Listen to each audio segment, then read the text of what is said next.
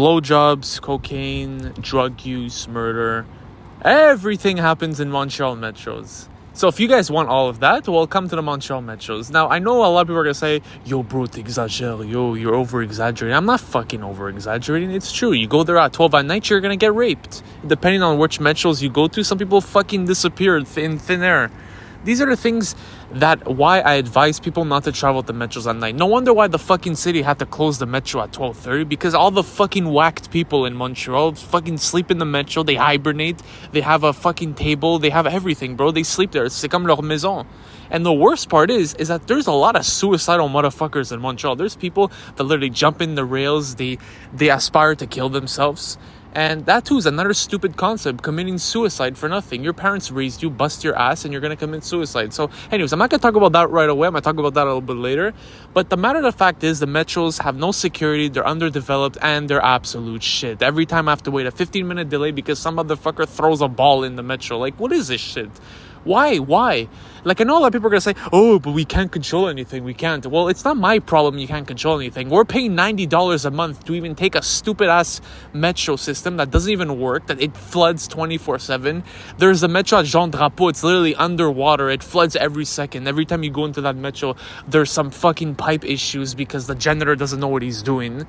Last but not least, you go inside the metro, you fucking have to have a weapon on you, because when it's 12 at night, you have fucking rapists waiting and camping in the metro waiting to grab you, especially if you're a woman, yo, force à toi.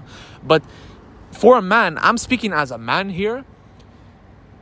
As a man, I feel like I was going to get violated in the metro. If a man reaches to a point that he fears for his life to get violated, then that's not a metro. That's a fucking... That's a dungeon, yo. It feels like you go into a dungeon and you don't even know what the fuck is going to happen to you. You might get tortured. You might get thrown into les rails du métro. Like, you don't know what's going to happen. That's number one. The security of the metro, ça part en couille. There's no security in the metro. So if you think that we live in Sweden, that everything is hoopsie-doopsie and everything's clean, well, you're dreaming, buddy. Montreal is not like that. That's number one. Number two, everybody asks me for drugs. Now, if you look at somebody like me, I might look suspicious, I might look like I'm geeked out of my mind, but does not necessarily mean that I'm your neighborhood drug dealer. For some reason, every time I go into the metro, people ask me for drugs.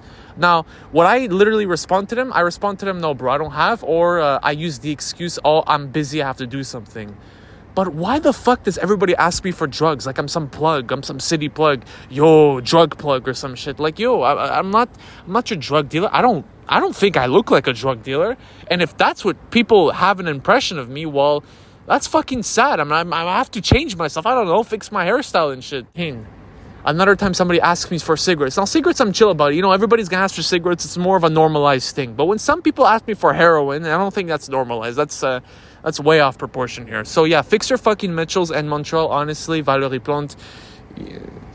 The only thing that you're good at is making bike paths. Instead of that, there's people getting raped, tortured, fucking executed in the middle of the streets, and all she does is blabber about her bike paths. Oh, on a fair bike path.